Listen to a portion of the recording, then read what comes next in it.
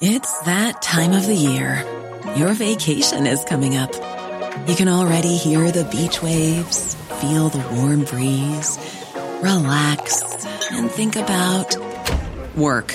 You really, really want it all to work out while you're away. Monday.com gives you and the team that peace of mind. When all work is on one platform and everyone's in sync, things just flow. Wherever you are, tap the banner to go to Monday.com. Hi, I'm Daniel, founder of Pretty Litter. Did you know cats tend to hide symptoms of sickness and pain? I learned this the hard way after losing my cat, Gingy. So I created Pretty Litter, a health monitoring litter that helps detect early signs of illness by changing colors, saving you money and potentially your cat's life. Pretty Litter is veterinarian developed, and it's the easiest way to keep tabs on your fur baby's health right at home. Go to prettylitter.com and use code ACAST for 20% off your first order and a free cat toy. Terms and conditions apply. See site for details. The Late Lunch with Blackstone Motors. The 2020 Dacia sales event is now on at Blackstone Motors, Drogheda, Dundalk and Cavan. Call in to see how shockingly affordable a new Dacia is in the new year. Good afternoon and welcome along to Wednesday's Late Lunch with myself, Joan Larkin, again sitting in for Jerry. Lots to be going on with this afternoon, so I do hope you can stay tuned, and don't forget you can text or WhatsApp us on 086 1800 658. Now, a hot topic the last couple of days, new proposals being voted on today could threaten the future of bingo halls countrywide, including the 32-year-old Gibbstown drive-in bingo, and end what many people say is the only social night out for the local community. Well, the chairman of Gibbstown Hall Committee, John O'Dwyer, joins me on the line now to tell me all about the community bingo and how these new proposals may affect that. How are you, John? I'm good, Joan, and thanks for having me on. Not it would be better if the government weren't trying to do this to us poor suckers in country land. But any event. Well, we're delighted to have you, John. We're waiting to see what happens. But tell me about your own situation. Tell me about the Gibbstown Weekly Bingo and how long that's been running. Yeah, we have a bingo in Gibbstown Hall every Sunday night, and it's been running since about 1966, 67. It's a social event. We've people that we just come to know, we're like a bingo family. When somebody is ill, it affects everybody that's at the hall. We have little minutes of silence when somebody passes on. It's a friendly, sociable bingo, and for a lot of people, an awful lot of people, it's the only social activity that they have. They don't go to the pub, they don't go to the horses, they come to the bingo. And for the value of their bingo, Joan, they pay maybe a tenner for their books, but they get 2 hours of social entertainment, interaction with people of their own age group, of their own interests. They might have the little snacks with them. I call the numbers regularly and looking down and to see and hear the giggles and the fun that's happening there. It's a social event. It's wrong that bingo is included in the whole umbrella cover of a lottery, because it's far from a lottery. A lottery is very instant. Bingo is a social event. A lot of people would make that argument, all right. And how many people on average would you have there every week? It varies, and every hall will tell you this, John. We have construction work going on at the moment, so our patrons have been very good and put up with the inconvenience. So in the last couple of weeks, we would have had an average of 55 or 60 people, which is not financially viable going forward. But we know our patrons are good, and when our construction works are finished, we'll be back to our more usual numbers, which are usually only around 90 to 100 people. So it's not a major event, and it doesn't generate a lot of income for us. And like last Sunday night, we would have taken a loss. But these new rules, if we were to try and implement them as they were written, we'd be in serious trouble with our Sunday night bingo, as would all the other local club and parish bingos. And of course the Minister, David Stanton, said the changes that he's introducing to this bill are modest. He says they'll have no impact on bingo games throughout the country. What do you say to that? I say he should have spoken to the people who run bingo before he made those comments. I heard a comment from, I don't know, was it the Minister or a government spokesman after the protest at the gates of the Dáil last night, and the comment was that they're moderate changes and they're going to ensure that charities get at least 25% of the proceeds. And that leads me to believe that politicians think that there's commercial promoters running bingo under the pretext of running for a charity, pocketing a lot of money and giving pittance to the charities. But in reality, that's not the situation on the ground. So how does it work then, John? Tell us how it does work. You come in, people come in, they buy their bingo book for, say, €10, and then only then you can determine the prize money by the amount of people that turn up. Is that it? Well, if I'm to apply it as is written in the current Act, that's the way it would have to be. I couldn't announce the prize money until I know how much money I've taken in. I must take 25% of that out, not less than 25%. So a minimum of 25% has to go to the philanthropic purpose, which is on the licence. In our situation, it's for the upkeep and development of Gippstown Community Hall. So we're asking patrons to come in, buy their books and sheets, and wait for us to tell them how much they're going to play for. Like, it wouldn't happen anywhere else, you know. I know, but what would it usually be? Like, have you an average figure of what the prize might be on any given week? We give out, I think our total is £1,200 on a Sunday night. That's the total? Yeah.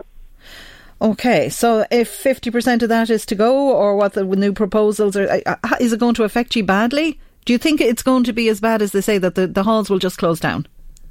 It's going to affect people because of the way the Act is written is if I can't announce my prize money until after I know how much money I've taken at the door, then the prize money is going to fluctuate. If we have bad weather, we have a bad crowd. If there's a football match on somewhere else and team supporters have travelled from the community, we're going to have a fall in numbers. Now, there's a lot of things that affect us from a week to week. On an overall, across the year, we might break even or make a few pounds. But we do it because it is a social aspect and we want to keep it alive. But if I have to reduce my prizes, then my numbers are going to drop. And if the numbers drop, I have to reduce the prizes further. And it's like a kind of perpetual motion at that stage. And you think people are going there because if you have 1 week where you have a lot of money and a great big prize, then people will continue to come. And if the prize money is slashed, then people won't bother going out on these cold old nights in the winter especially. They won't bother. I think it'll affect people. They'll make their decisions based on what they consider good and fair value. I mean, I would have said, like, bingo is self-regulating and that the punters themselves know when a bingo is good and fair. And if the bingo is not given value for money, the punters walk. They give you a measure with their legs and no bums on seats. So it's self-regulating. But I really think the politicians didn't think this through. I think they were trying to hit the commercial aspect and make sure that money was to go where it was supposed to go. But my lottery permit, my lottery licence, has Gippstown Hall on the licence. We run it, we are volunteers, and any money that's left over goes into our account for the upkeep. And like, as I said to you at the start, we're doing a big project at the moment. It's cost us $750,000. Most of our funding for that has come from, we'll say, prudent financial management, but it's from the results of our combined bingos over the last 20 years that we've been saving up for this. But we're taking on debt of $200,000 and we'll be dependent on the bingo future going forward to help manage that debt. But this could have a very negative effect on us. And now what he's proposing is an amendment to the Gaming and Lotteries Bill. So 25%, the proposal suggests that 25% of the bingo proceeds will go to charity, 25% to the bingo operators and 50% to prize winners. That's a big change, but the Minister, of course, claims that you were allowed to take 40% of the proceeds and that charities ended up with very little. But as you say, it depends how many bums on seats. Yeah, but, John, it depends on who's running the bingo. For most of the bingos in the rural communities, they're running it for themselves. They are the charity. Yeah. So if they keep 40%, it's gone into the charity account. I think the Minister is confusing us little rural bingos and the local parish and club bingos with the commercial entities that tour the country and do big bingos in different hotels. And maybe they're purporting to do it for charity. I don't know the insides of those, but I think he's got this one wrong. And there's a knock-on effect, John, and nobody is talking about it. The weekly lotto for the local GAA club, the local soccer club, or whatever other sporting athletic club, they have their weekly envelopes. The wording of this Act is going to prevent them from doing a jackpot because the lottery event is, you can give up to 30,000 a week. But as we all know, a lottery has a rollover, and maybe after a year, the jackpot in a local community could be 16,000. But on the basis of the way the law is written, when they go to hold that draw next Monday, they can only give out 50% of the money they took in since the last draw, which was the previous Monday. So this is going to be the death knell for the lotto, for the local GAA club, soccer club, all those little basic lottos. I mean, there's collateral damage here, and I do not think the politicians thought this one through. It's no wonder they couldn't buy a printer to fit into the house. You just can't think outside the box. Well, what do you think should be done now, John? What's the answer to this then? In the previous act, you could take up to 40%. That's a load of Horlicks. But you could give up to 80% in prizes. Right. The limit on prizes is the problem, because you cannot. It's the way it's worded. If they give us a protocol on that, it's fairness. Like, I mean, we're not out to screw the public. We're not out to put money on. Most of the people running bingos, there is commercial bingo halls in Dublin, and there's one in Salt Hill, and I know the one in Salt Hill runs a great operation. But they're not making fortunes out of it. They're getting a weekly wage, so they're not creaming off the expenses. So then, what is the issue with then exactly? What is? I mean, you're saying that this is a community-based bingo. All these halls around the country, all the money goes back into the upkeep of the halls, and it goes back into the local community. Then how do you think they got this so wrong, in your opinion? In my opinion, they looked at that the possibility may be looking overseas, where there's commercial operators running bingo. They run it on the basis of borrowing the licence or the permit or getting a licence. We'll call it Charity X. So they're running it for Charity X. They make a lot of money in the year. They give Charity X a pittance and they pocket the rest. Oh, right. I think that's what they believe is happening. But I can show any minister our accounts from the last 20 years in our bingo, and they can see clearly where our money is going. Some of the money that's not gone into Gippsland Hall has gone into sponsoring stuff in local schools, local charities. We bought stuff for our church, put in a radio system so Mass could be help put it in so Mass could be broadcast to the sick and invalided people in our parish. It is community money, and it's the heart. Like, my mother passed away 7 years ago. My father died 50 years ago, unfortunately. Bingo was the only outlet my mother had. Without bingo, she would have been housebound. She never drank. She never got into any of the real vices of life. Bingo was her voice, and what a harmless voice it was. But it brought her out to meet her companions. She developed new friendships at bingo, and that's happening all over the country, and we can see it every week. As I said, we consider our patrons to be our bingo family, and that's what it's like. So it's very much a lifeline for the local community, especially the elderly. Yeah, and we've mixed age groups. Like, our drive-in bingo is different. We get a lot of young people that are driving, and that's, I think it's just a novelty in the fact that we run a very good bingo and have good prizes. Yeah. I was reading something online last night, and just let me read this to you. It says, bingo is designed as a day, an afternoon, or a night-out entertainment activity. A lottery draw is a single quick event, but bingo games are a process that provide entertainment, build suspense, and kills time for players. You not only go to bingo, but you have your little snack and you socialise with friends and strangers. It's a fun time away from home with the chance of winning a little bit of cash. And I think that's the perfect description of bingo. That sums it up. John, thanks a million. We'll be keeping an eye on this story throughout the day to see how it unfolds. But for now, John, thank you so much for your time. Okay, and thank you for giving me a chance. Not at all. My pleasure. Bye-bye. The Late Lunch with Blackstone Motors. The 2020 Dacia sales event is now on at Blackstone Motors, Drogheda, Dundalk and Cavan. Call in to see how shockingly affordable a new Dacia is in the new year. And you're very welcome back to Late Lunch. Now, would you like a night out in Christmas week to get you into the old festive spirit? Well, the Station House Hotel in Kilmessan is welcoming the return of international singer Brian Kennedy for his Christmas concert. It's on Monday, the 23rd of December at 8 o'clock. Now, Brian will be performing his best hits and some Christmas tunes as well to get you into the festive spirit. For tickets and pre-dinner bookings, you can call to the Station House Hotel, or you can get them online at stationhousehotel.ie. But we have a pair of tickets along with a 4-course pre-show dinner to give away. Now, all you have to do is answer this very simple question for me. Where is Brian Kennedy from? Where in Ireland is Brian Kennedy from? Text or WhatsApp us on 086 1800 658 and you could be going along there to the Station House in Kilmessan for dinner and a lovely concert with Brian Kennedy on the 23rd of December. Now, staying with things musical, did you know that a local man is responsible for one of our most popular and well-known hymns, the hymn called Angels on High?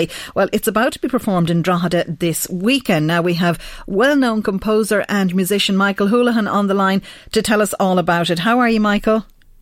Very well, but very busy. Very busy. Yes, I'm afraid so. There's lots of things to be tied up and last-minute rehearsals Listen, Michael, busy's always a good complaint. Of course, you're really well known yourself for your work in music composition and performance, but tell me a little bit about your interest in this particular piece of music, Angels on High, and how you came to learn that it had a local connection. Well, actually, after the concert in the flat in August, the Heirs of Drogheda, I was approached by Des Grant from the Drogheda Leader, and Des told me about this story, about this famous family in Drogheda in the 1800s, the Chadwicks, who owned all the linen and flax mills of Drogheda, like the Marsh Road and Ushers and over Flaxmill Lane. And the Chadwick family had a big family, and they lived out near Mornington, and one of their sons, James, was sent to St. Cuthbert's College in Durham in England for his education. They were actually unusually a Catholic family, and it was a seminary school, and James stayed on to become a priest, and he became the Archbishop of Newcastle, Hexham and North East England. He was a very famous theologian, Louise, but in 1862 he liked the hymn so much, this Les Anges dans nos campagnes, the French hymn, that he made a translation of the hymn and with St. Luke's Gospels created Angels We Have Heard on High, the 4 verses which have now become world famous. Absolutely world famous, a beautiful piece of music. Yes, indeed, with verses and the chorus being the famous Gloria, which was a Gregorian chant. So there are other versions, but Chadwick's version has become the most popular. And he was to give the first sermon in the Augustinian Church in 1866 when the church was being consecrated. But because he was made bishop, he couldn't come. But later on, he came and he made a special visit to Drogheda, where he married his niece in the old church of Mornington. He made a kind of a triumphant return visit as the Archbishop of North East England. Wow, it surely was, all right. And I suppose, looking at, you're in the music business, in composition, and if we can talk about yourself for a second, looking at your work over the last 40 years and beyond, are you still influenced by the same things, or have things changed an awful lot in music in the last few years? Yes, I think things have changed, and fashions have changed. Like when I was writing first, I was writing, I suppose, extremely experimental work. But in the last few years, I've been really looking into history, and particularly zoning in on the history of my family and history of Drogheda, and the Heirs of Drogheda concert was all tunes I found that were used in Drogheda in the 1700s and 1800s. And this is a continuation. I feel this is the end of the journey. The crowning finale of the concert in the Augustinian will be Angels We've Heard on High. And as I say, I'm delighted to be doing this for the Drogheda Alzheimer's branch, the Augustinian Venezuelan project, and the Barlow House Restoration Fund of the Stairs. So I'm delighted to be doing that. And so that's this weekend? Yeah, on the 8th, Sunday at 8 p.m. Sunday at 8 p.m. So let's recap on that just to make sure people know where it's on and when it's on. Well, it's on in the Augustinian Church, Shop Street. Okay. At 8 p.m. And the tickets are €15, and they are available at the Augustinian Shop or the Drogheda Arts Centre in Stockwell Street, and at the door on the night. You must be looking forward to it very much, are you? I am. We have huge forces at work. We've the full trade of singers choir, the Boyne Valley Orchestra. I have fantastic singers and soloists, Mick O'Brien, Amy Dyer, Hannah O'Brien, all the local Drogheda singers. They're all taking a verse each because we're giving this carol back. This is the re-premiere of the carol, and the Chadwick family are buried under the Augustinian Church in the vaults. So this is going to be very special. And the Chadwick, we just discovered the Chadwick's coat of arms is on the stained glass window over the altar. So it's going to be a really special night. Oh, you couldn't be doing it in a better place. What a lovely tribute. So that's this Sunday, 8 o'clock, the 8th of December this weekend. So listen, thank you so much for your time, Michael. I have to wrap it up there. Thank you very much. The best of luck with it. Thank you. Bye-bye. The Late Lunch with Blackstone Motors. The 2020 Dacia sales event is now on at Blackstone Motors, Drogheda, Dundalk and Cavan. Call in to see how shockingly affordable a new Dacia is in the new year. You're very welcome back to Late Lunch, and I am delighted to be joined now by a man who really needs no introduction at all, a household name and a legend in the music business and a true gentleman. Paddy Cole, you are very welcome to Late Lunch. How are you? Thank you very much, Joan. Oh, I'm great, thank God, and delighted to be on your show, and hello to all your listeners. And yeah, I'm in good form, thank God, yeah. Now, you've been a busy fella, and we were hoping to get you in earlier, but you have a lot on your plate, and you're doing an awful lot of stuff, and especially yesterday, something happened yesterday that was very special indeed. Do you want to tell us a bit about that? That was when I was in Casablanca, was it? Yeah. Yes, indeed. Yeah, I was down in Casablanca actually. Well, it was actually the anniversary masses for my family, my father, mother, and Sadie. And then some people were over from America, and they unveiled a mural to me down there some weeks back. And some people were over from America from a newspaper there, and they wanted me to pose for photographs at the mural with themselves and some of the party for one of the newspapers in America. I don't know which one it is even, you know. But how was that for you? How does that feel, having a mural unveiled to your good self? Well, it was a bit embarrassing at the start, being honest with you. Like, when I met the committee, like from the Arts Council and the people from there's a regeneration of the town of Casablanca committee set up, and when they approached me, there's a wall of fame already there drawn at the hotel, and we're all on it. Every reprobate you could think of that played music is on it. But I thought it was just an extra thing going on that, and when she said to me, Anne-Marie McHugh said, we'll go and see the site. And when I went down and saw a 2-story building, the whole side of the building, I said, my God almighty. And at that time, there were 6 artists, 6 painters had been commissioned for it, and were looking to do it. And the guy that did it, the artists actually got 10,000 to do it. They had fellas from Japan and everything trying to do it. Now, the fella from Japan had me flying across the sky with sparks coming out of me and everything. So I said, I'm not hard enough to walk around at this stage of the game. But anyway, the guy that did it did a good job. I kept You're happy with it? I left him alone. Happy with it, yeah. Like if somebody said quite innocently, it looks like, yeah. I said, well, that's a good start. It's supposed to, says you. Sure, yeah. Isn't it something lovely for the family to have a look at it? They must be so proud of you when they see it. Yeah, and all my family were down. Helen was down, and my son Pat and all his family, and then all my sisters and Monaghan, and they were all there, and so they were delighted with it, you know. But you always get a little bit nostalgic at a time like that, because I actually was, I mentioned it when I said a few words, thinking of my father and mother and my older sister, who would have been thrilled to bits, you know, like to be there, but Lord rest and they're gone now. So, but anyway, it's a nice honour. Isn't it lovely? And it's lovely too at the end of the year to have something lovely like that, because this year, 2019, has been pretty tough on the entertainment industry in this country, hasn't it, Paddy? A lot of well-known faces, a lot of your close friends we lost this year. That must have been tough. Unbelievable. And like the likes of Sonny Knowles and of course Brenda Grace and Gabe Bourne and all those guys. Neil Tobin, Neil Tobin there recently. Yeah. And I did a lot of work with Neil Tobin, the Braemar Rooms and all those places. But and Brendan Grace is well documented that he was actually preparing for the concert with us all and with the Forget Me Nots choir. Yeah. And then when he took ill in Galway and was in the hospital, we thought it was pneumonia. Yeah. And we thought the concert might be put back. But then, my God, when he got the word and that he was... And the night we did the concert in the Olympia, it's coming out, I think it's coming out on television at Christmas. It was a happy night and it was a sad night in ways, because they actually put footage up of Brendan in the hospital bed the day before he died, and asking people like to enjoy themselves. Oh God, it was heartrending stuff, you know. But, it was. Yeah, I can. He was imagine. A very brave man at the end. Now I have to say, he was. You knew him very well, did you, Paddy? I knew him extremely well. I did a lot of work with him in all the cabaret places at that time, like Clontarf Castle, the Braemar Rooms particularly. And he was a great guy to work with.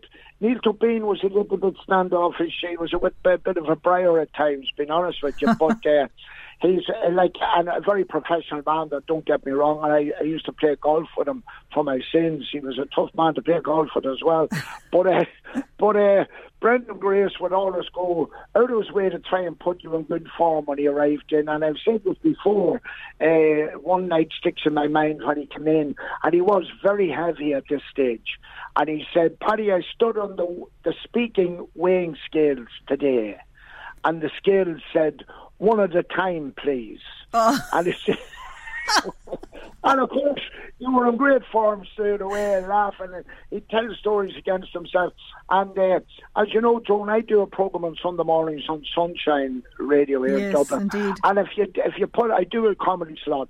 And any time Brenda Grace was on it, I always got a note, a card of some sort during the week afterwards. Yeah. Which, the thing is to tell you, a lot of people that you would have on and all that, and that's the end of it. But for him to think of all that, and his agent here would tell him, and many a time the card came from America, that he took the time to thank people. He took the time, and another time he was wearing a pair of American Galluses, as we call them. You're too young to remember that.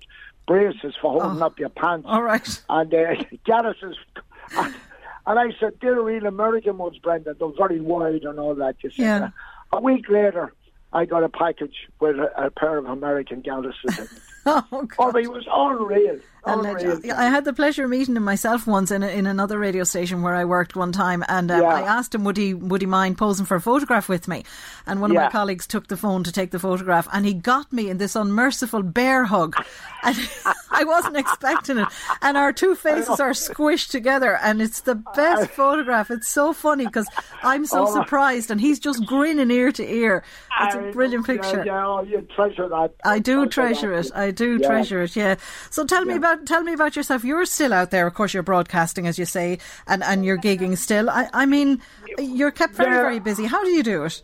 I'm not as busy as I was. I've pulled back quite a bit. I've no band of my own, but I do some concerts. I do spots on concerts, and I'm involved at the moment with the Dickie Rock Farewell Tour. We're doing a lot of concerts and a lot of theatres around the place. In actual fact, on the 12th of December, we're over in Knightsbrook, over in Trim. Yeah, and it's a good show. And then the following Saturday, I'm doing a thing for James Cafferty in the Ashbourne House Hotel, the Joe Dolan show.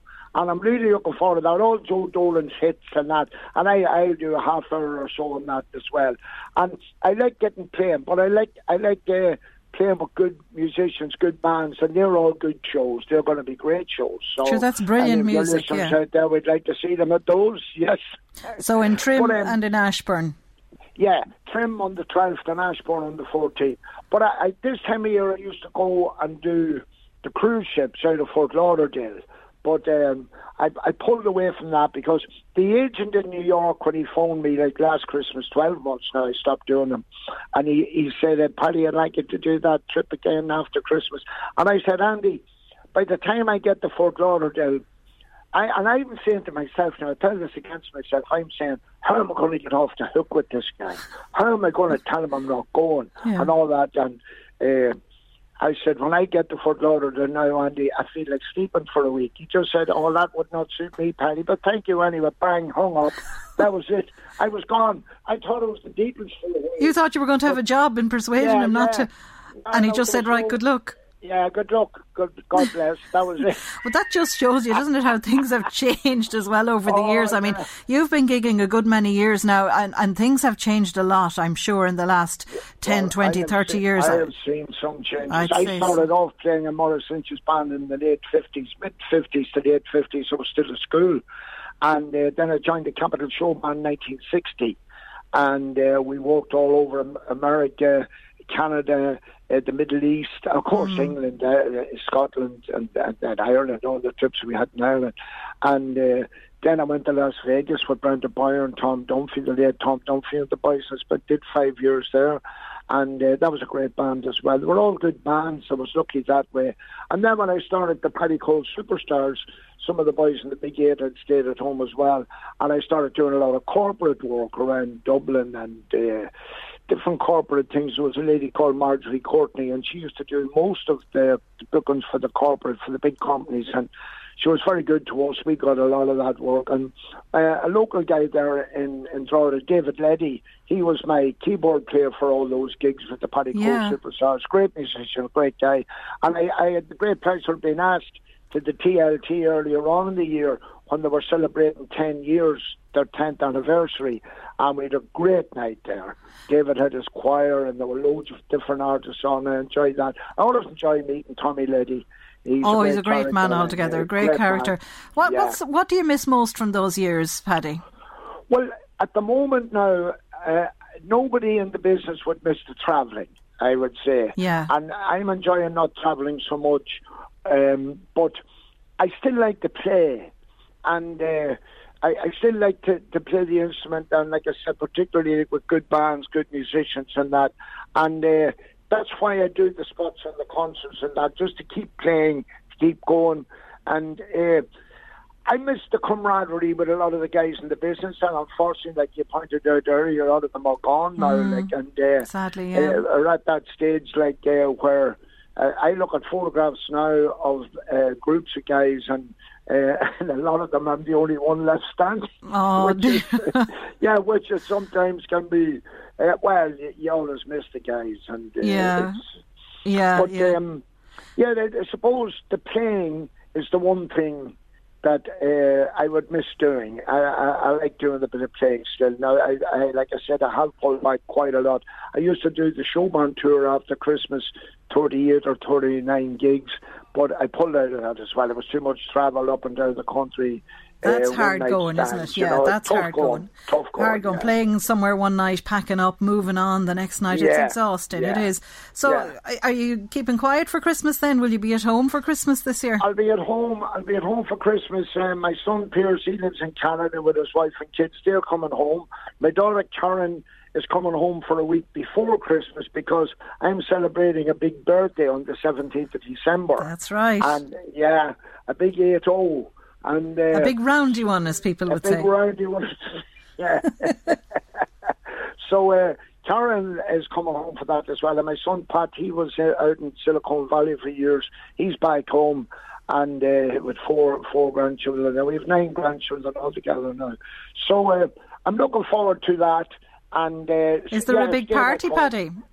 No, we're just going to have a family get together, if you know what I mean, and nothing out of the ordinary, just a family get together, because we toyed with the idea, and the family toyed with the idea of a party, and then they come up with the idea of where do you start and where do you finish, and so we said we just have a sort of an intimate meal out with the family, and they get together for the week or so, and then, of course, you're rolling on into Christmas then after that, so that's going to be a quiet one, is it?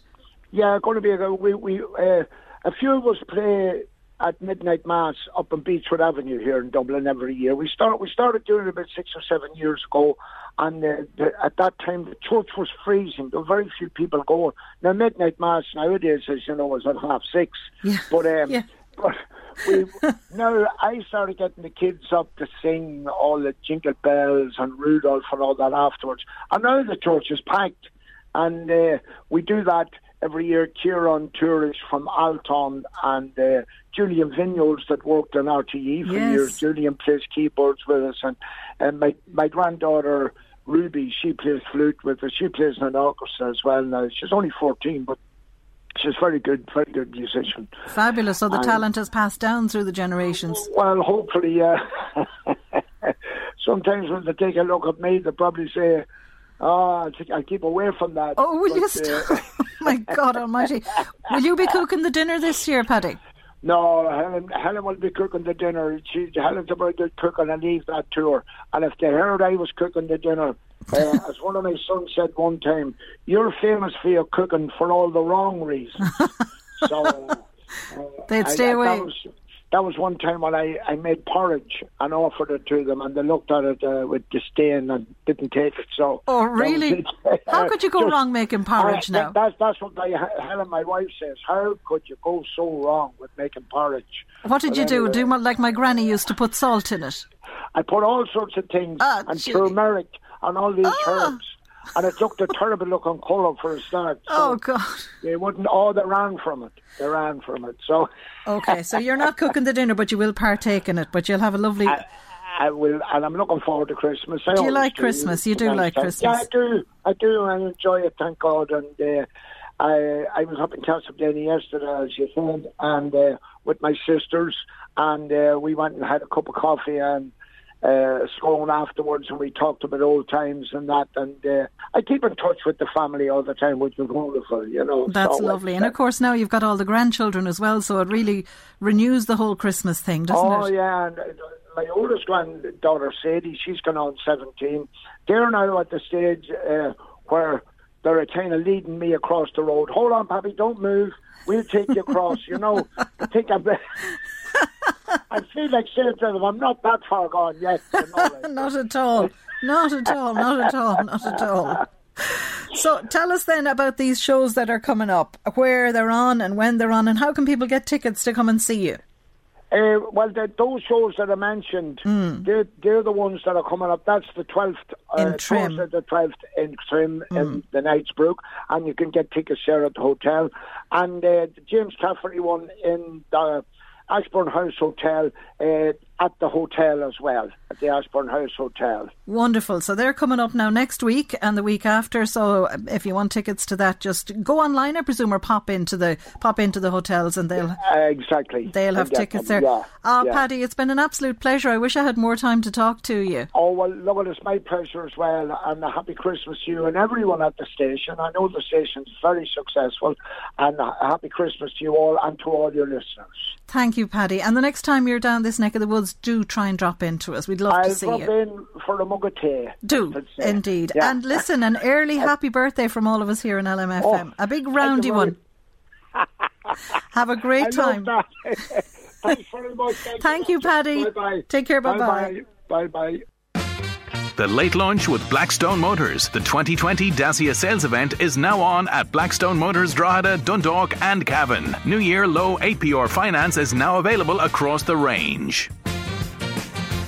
And you're very welcome back to Late Lunch. Well, wasn't Paddy Cole just a complete delight to talk to there? Loads of people have been texting in, wishing him a very, very happy birthday. There's a message in particular to Paddy Cole this weekend. Best wishes for your birthday from Martin and Miriam McCardle in Carlingford. And they say they're looking forward to seeing you, Paddy. And there's loads more as well. But I've just a couple of things to mention just before we go to the community diary. We have a coffee morning cake sale and raffle remembering the late Paddy Pryle on Friday, the 6th of December. That's this Friday at the home of Pamela Pryle. That's 15 Castleview and at Lumley in Navan. Now it's going to be going on all day from 10 o'clock on Friday morning, and all proceeds there will be in aid of the Irish Heart Foundation.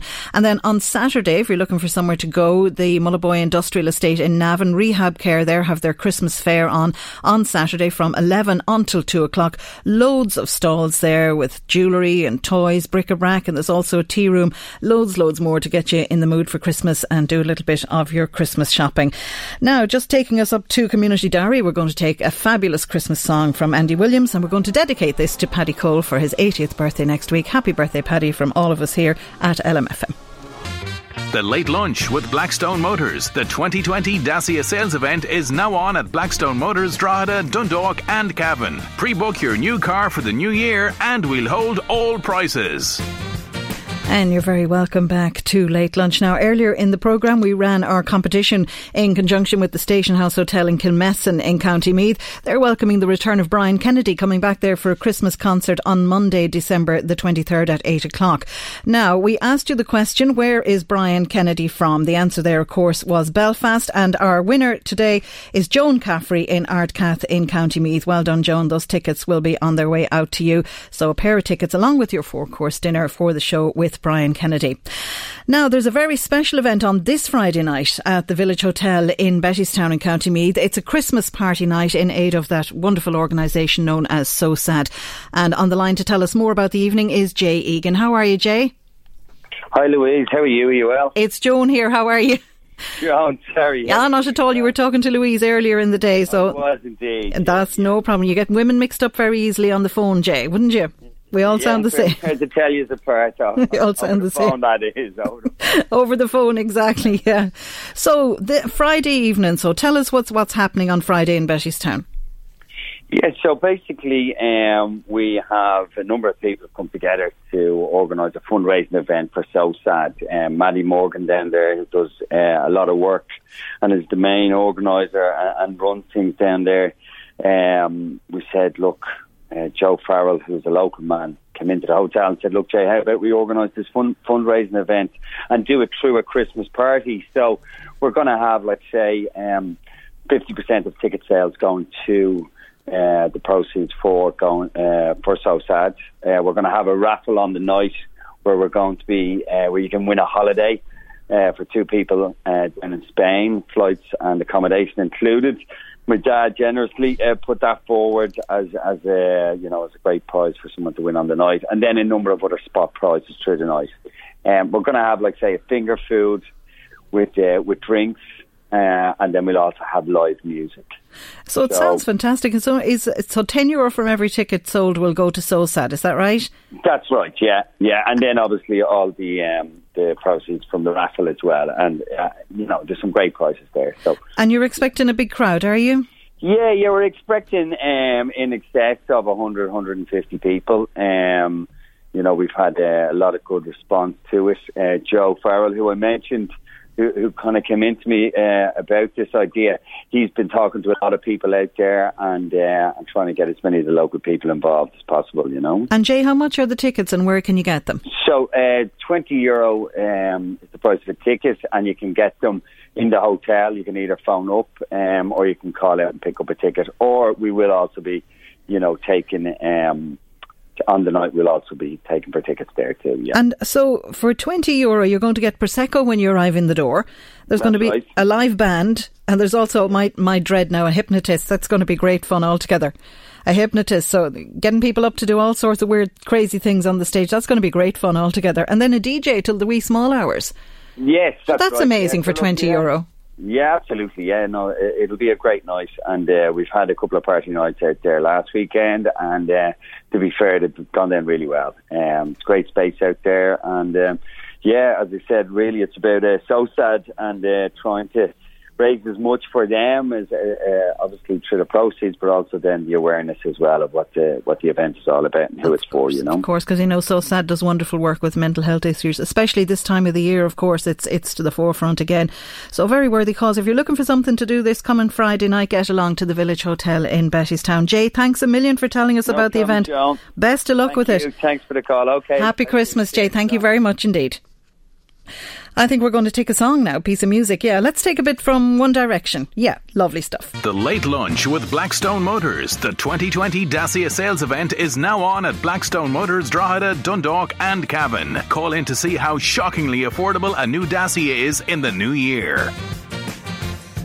You're very, very welcome back to Late Lunch. Now, if you're stuck for a perfect gift for somebody this Christmas, maybe they're away abroad somewhere, or maybe they're at home, we might have an answer for you. The Drogheda Down Memory Lane calendar for 2020 is out now, and by buying it, you'll be supporting 4 great charities at the same time. Now, in studio, I have Tom Riley and Peter Kieran's here to tell me all about it. How are you, lads? Great, thanks. Tell me all about this now. Where did it come from, the calendar? Where did the idea come from? How long are you going? So, the Facebook page started about 2012. It was an idea by Donna Hayes, who decided to put a photograph up of one of her family. And it just kind of snowballed from there. And lo and behold, today, 2019, we have 21,000 members, which is huge. So the calendar was born out of, I think, did you contact the DDML page in the No, I think they actually posted up they were thinking of producing a calendar, and then we stepped in and offered to produce it. Euro printers? Yeah, Anglo printers. So, Anglo printers. Yeah, so we offered to produce it for the page, and blossomed from there. It's an absolutely beautiful calendar as I look through it here. It's the photographs in it, and it's so glossy and well produced. It's a beautiful thing altogether. The photographs in it are gorgeous, absolutely gorgeous. Where do you go about sourcing these photographs? So, it's a thing. The page is all about photographs, and it's taken off huge time. People love old photographs. Firstly, it was pictures of people and families, and people would comment and so on. Oh, I know him, I know her, and she's married to so-and-so, and they live down the road and so on. Yeah. And then it sort of snowballed into much more, if you like, postcard quality photographs go up, and they're quite rare.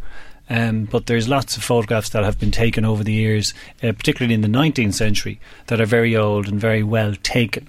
So there's, if people go on the Facebook page and if you explore the Facebook page, you can actually see all the photographs that have ever been posted there.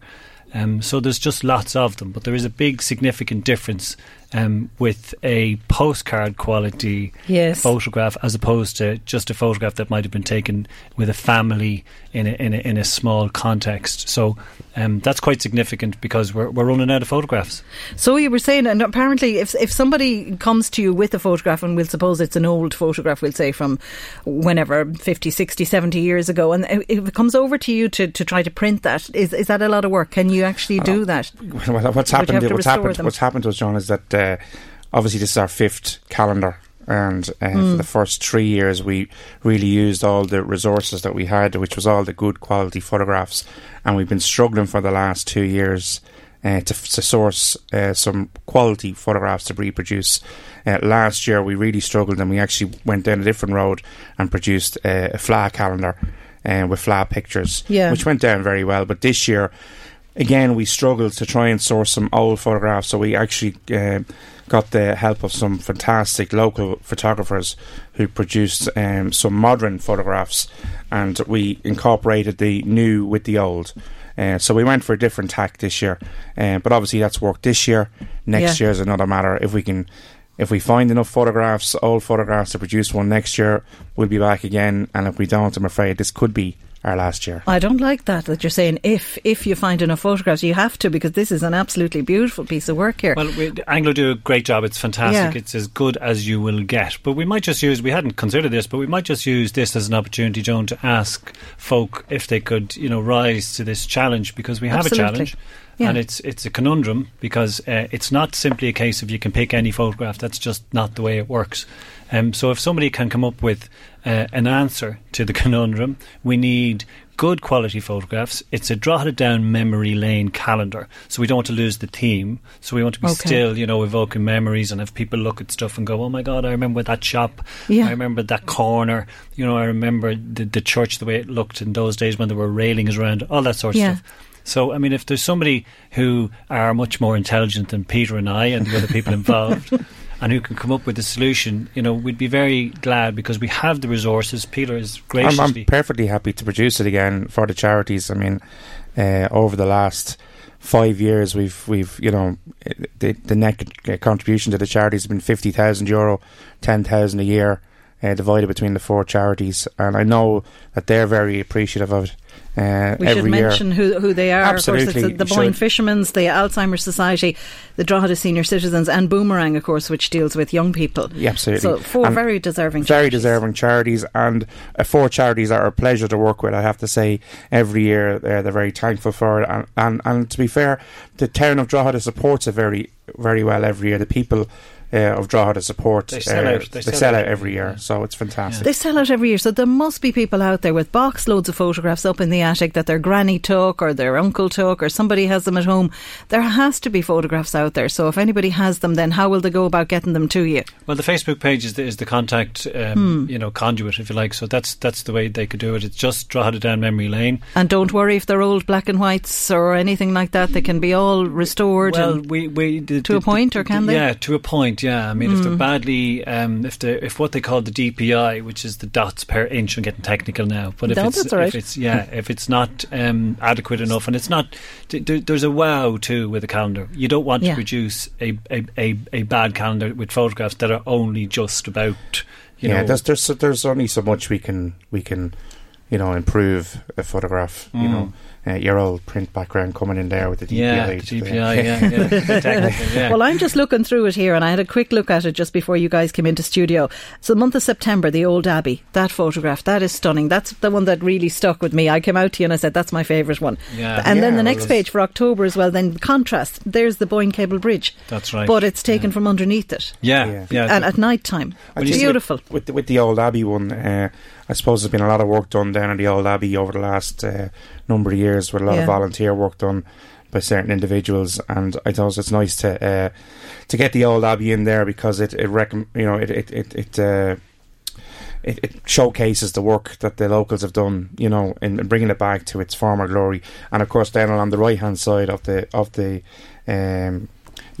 September, you have the old pictures of the old Abbey, what it looked like in its old days. Yeah, it hasn't really changed that much, to be fair. No, it looks fantastic. It's really clean now, and full credit to those who have brought it back, restored it to Eugene Brannigan and John Bannon, who are the two guys responsible for that mainly. Yeah, beautiful. And then when you turn over to the next page and you see the Boyne Cable Bridge taken from underneath on the boardwalk there, and it's a rainy night, and the lights are reflecting in the puddles on the walk. It's just gorgeous. That's probably one of my favourite photographs. They're a wow. I think the photographs are a wow, and one of the reasons is because of the photographers in particular, and we're very grateful to them for providing those. We there are local photographers, and there's a Facebook page called The Beauty of Drogheda, and they share their photographs up there. And when you see, and they're all contemporary, they're all modern. But when you see them, some of them do take your breath away, you know. And do you get stories that come in with these photographs when people send? Do you get great old yarns that come in with them? Yeah. What's the best story you've ever heard that you can think of off the top of your head? Ghost stories, you know. There's the story. Ghost stories? Plenty of ghost stories. Brilliant, bring them on. Yeah. Well, there's the story about Hardman, you know, Hardman's Gardens down the far side, which is over that direction. The lady who died, and she was supposed to have a ring on her finger that was very valuable. And there was a wake, and after the wake, somebody decided, you know, when everybody moved away, they went over to the body to see if they could take the ring off, and of course the lady woke up at that particular moment. Well, you're not going to tell me you have a photo of that scary. now. Oh yeah, of course we do. Yes. Oh, Tom could have his own radio show with stories. I bet. Well, there must be great memories and great old yarns altogether going with a lot of these photographs. I can't tell you how it stimulates. I beg your pardon, Joan, but what it does is it stimulates memories for people all over the world, which is great. We have members who are everywhere, and I mean like Tibet, you know, Timbuktu, Australia, America, you know. And they can keep in touch with the Facebook page, you see, where you are in the world, no matter where you are in the world. Absolutely, and I mean, the calendar travels all over the world.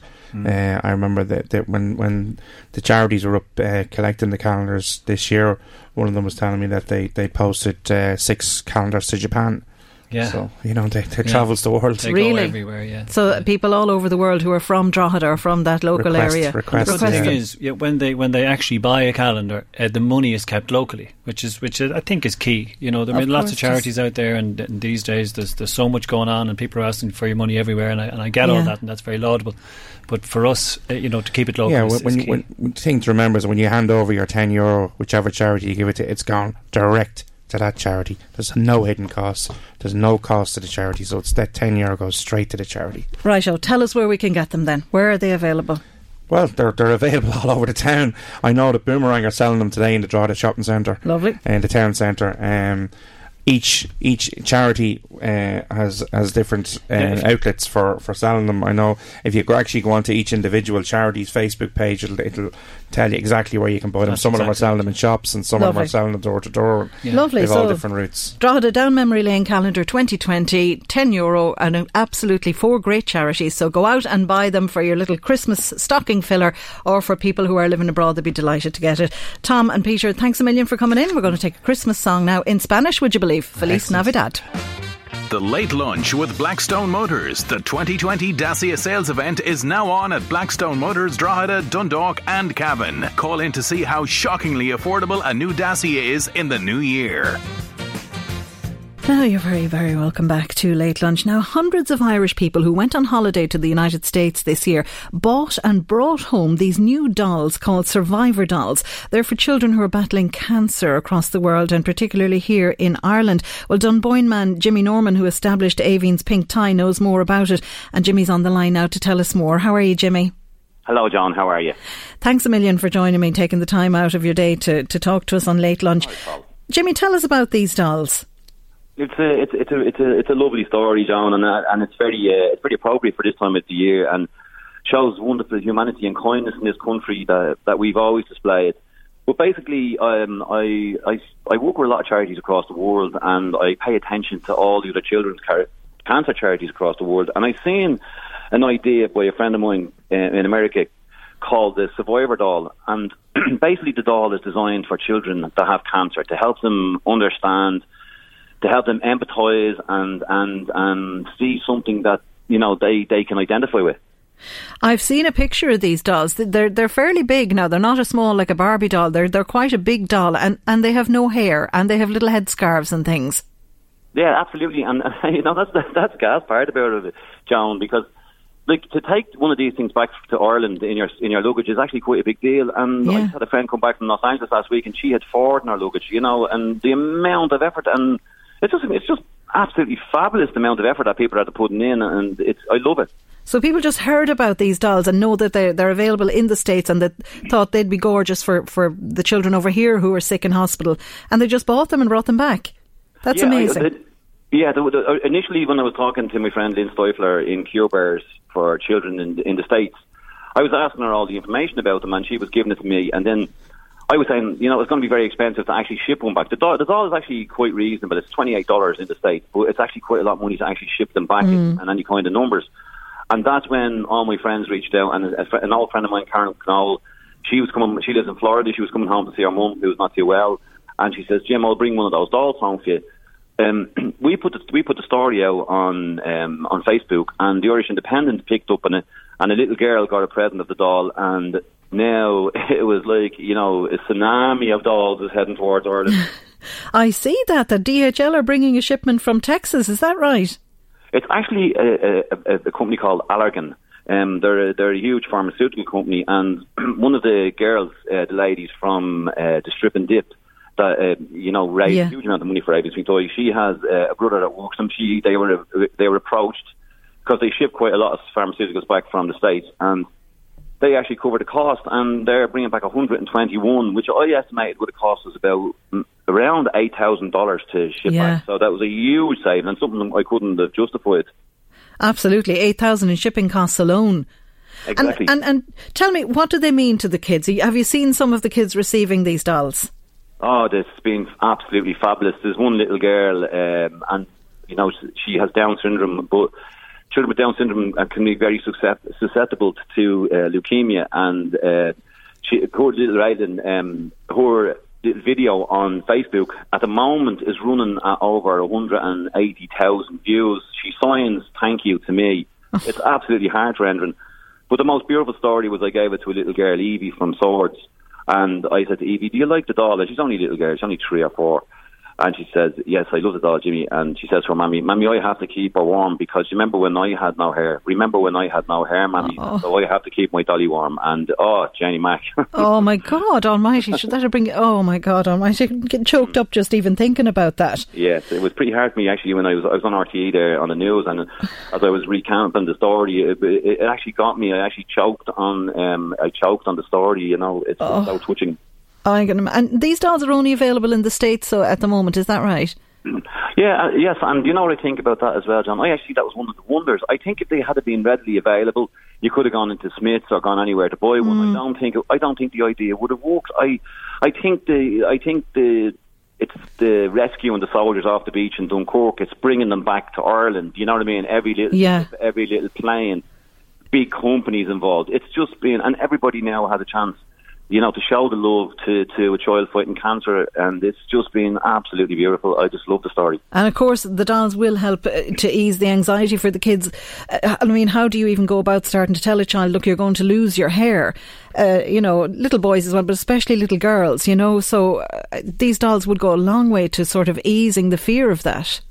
I remember when my little Aveen, who sadly passed away from cancer when she was 8 years of age, and we brought her into the consultant, Professor O'Mara, and we were talking to Aveen, and we had to explain to Aveen, Aveen, you're going to lose your hair. And it was actually quite very upsetting for me and for Anne-Marie.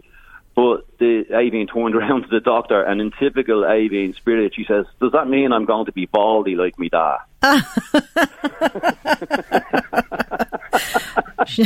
Would she have loved these dolls, Jimmy, would she? Sorry, that was actually the first thing. When I seen the first doll in the United States, when I looked at it on Facebook and Lynn was showing the dolls, I said, the very first thing that occurred to me was Aveen would like that doll. And that message from heaven, that inspired me then to say, well, Aveen, you're getting the doll. and you're going to give it to all the little kids. Oh gosh, Jimmy, you have me in bits here. Aveen's Pink Tie, of course, is a fantastic charity. So there's a new house in Dublin, is there, Jimmy? And you telling me about this?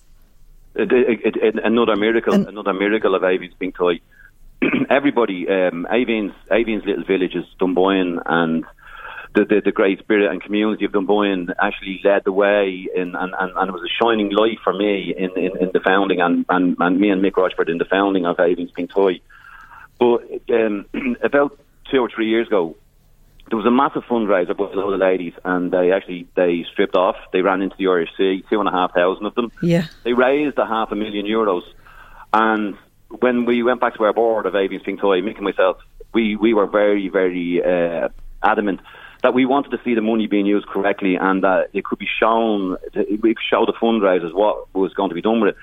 And it had been always a dream of ours to have a house for children and their families that are fighting cancer, especially families from the countryside, families from Dundalk, Drogheda, from further away, Donegal, Kerry, Cork. It's very hard to get accommodation in Dublin. It's very expensive. Mm-hmm. So we bought a house for €350,000, and over the last 6 to 8 months, it's been stripped from top to bottom, and it's been completely refurbished from the inside out. And it's now a lovely 3-bedroom upstairs, and there's a single bedroom on the ground floor. The whole ground floor can be lived on. It's got wheelchair accessible bathroom, a kitchen, a downstairs bedroom, and that means that if a child's in a wheelchair, that they can live on the ground floor. It's accessible, yeah. Yes. And so if parents are coming up with their sick child to Dublin, they can stay there for free. Yes, that's the best. That's the main thing about it, because of Aveen's Pink Tie. There may be some very, very nominal fee to do with legalities. Do you understand? Yes, of course. There may be something, but it'll be nominal.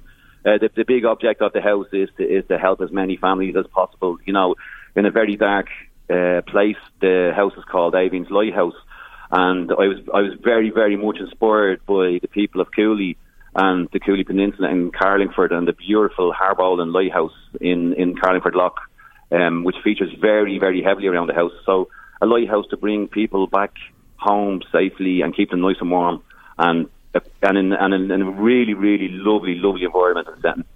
And it has a garden as well, I believe. It's got I absolutely adore the Carlingford area and the Cooley area. Beautiful, yeah.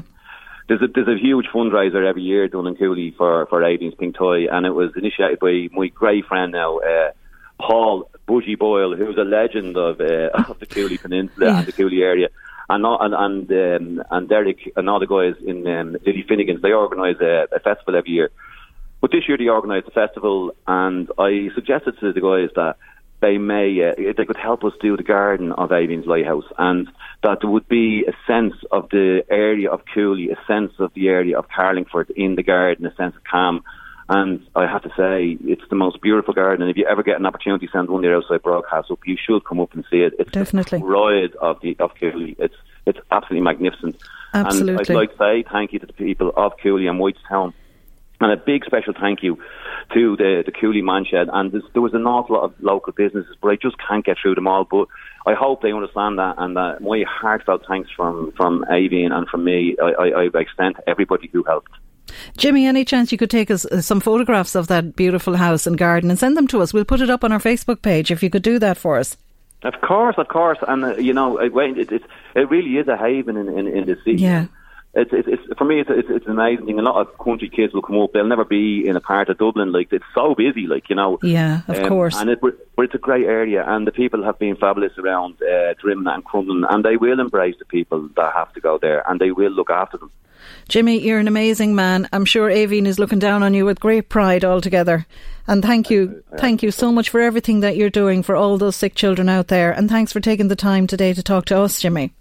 Thank you very much for helping me thank the people of Cooley and the people of Carlingford. Not at all. That's our pleasure. They are very special, and I wish to thank them with all of my heart. You're very, very welcome, Jimmy. It's our pleasure. Thanks a million. Thank you. Thanks a million, John. Well, that's it now for another Late Lunch. Thanks to everybody, to all our listeners, to Louise, of course, and to all my guests. We're going to leave you now with a lovely Christmas song, Leona Lewis, and One More Sleep. Planning for your next trip? Elevate your travel style with Quince. Quince has all the jet-setting essentials you'll want for your next getaway, like European linen, premium luggage options, buttery soft Italian leather bags, and so much more. And is all priced at 50 to 80% less than similar brands. Plus, Quince only works with factories that use safe and ethical manufacturing practices. Pack your bags with high-quality essentials you'll be wearing for vacations to come with Quince. Go to quince.com/pack for free shipping and 365-day returns. Save big money now on new siding from LP SmartSide at Menards. Update and beautify your home with your choice of 13 timeless colors of pre-finished engineered siding. It's durable and includes a Sherwin-Williams factory finish paint warranty that means no painting for years to come. View our entire selection of siding from LP SmartSide today. And don't forget to check out our flyer on Menards.com for all the great deals happening now. Save big money at Menards. Without the ones like you, who work tirelessly to keep things running, everything would suddenly stop. Hospitals, factories, schools, and power plants, they all depend on you. No matter the weather, emergency, or time of day, you're the ones who get it done. At Grainger, we're here for you with professional-grade industrial supplies. Count on real-time product availability and fast delivery. Call, click Grainger.com, or just stop by. Grainger, for the ones who get it done.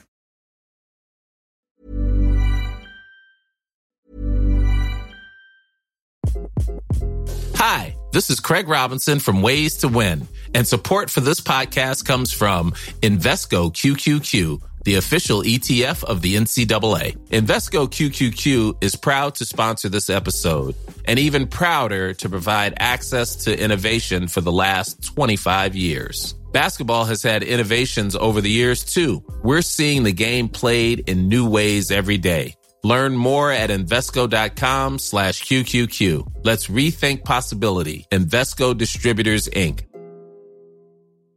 Even on a budget, quality is non-negotiable. That's why Quince is the place to score high-end essentials at 50 to 80% less than similar brands. Get your hands on buttery soft cashmere sweaters from just $60, Italian leather jackets, and so much more. And the best part about Quince, they exclusively partner with factories committed to safe, ethical, and responsible manufacturing. Elevate your style without the elevated price tag with Quince. Go to quince.com/upgrade for free shipping and 365-day returns.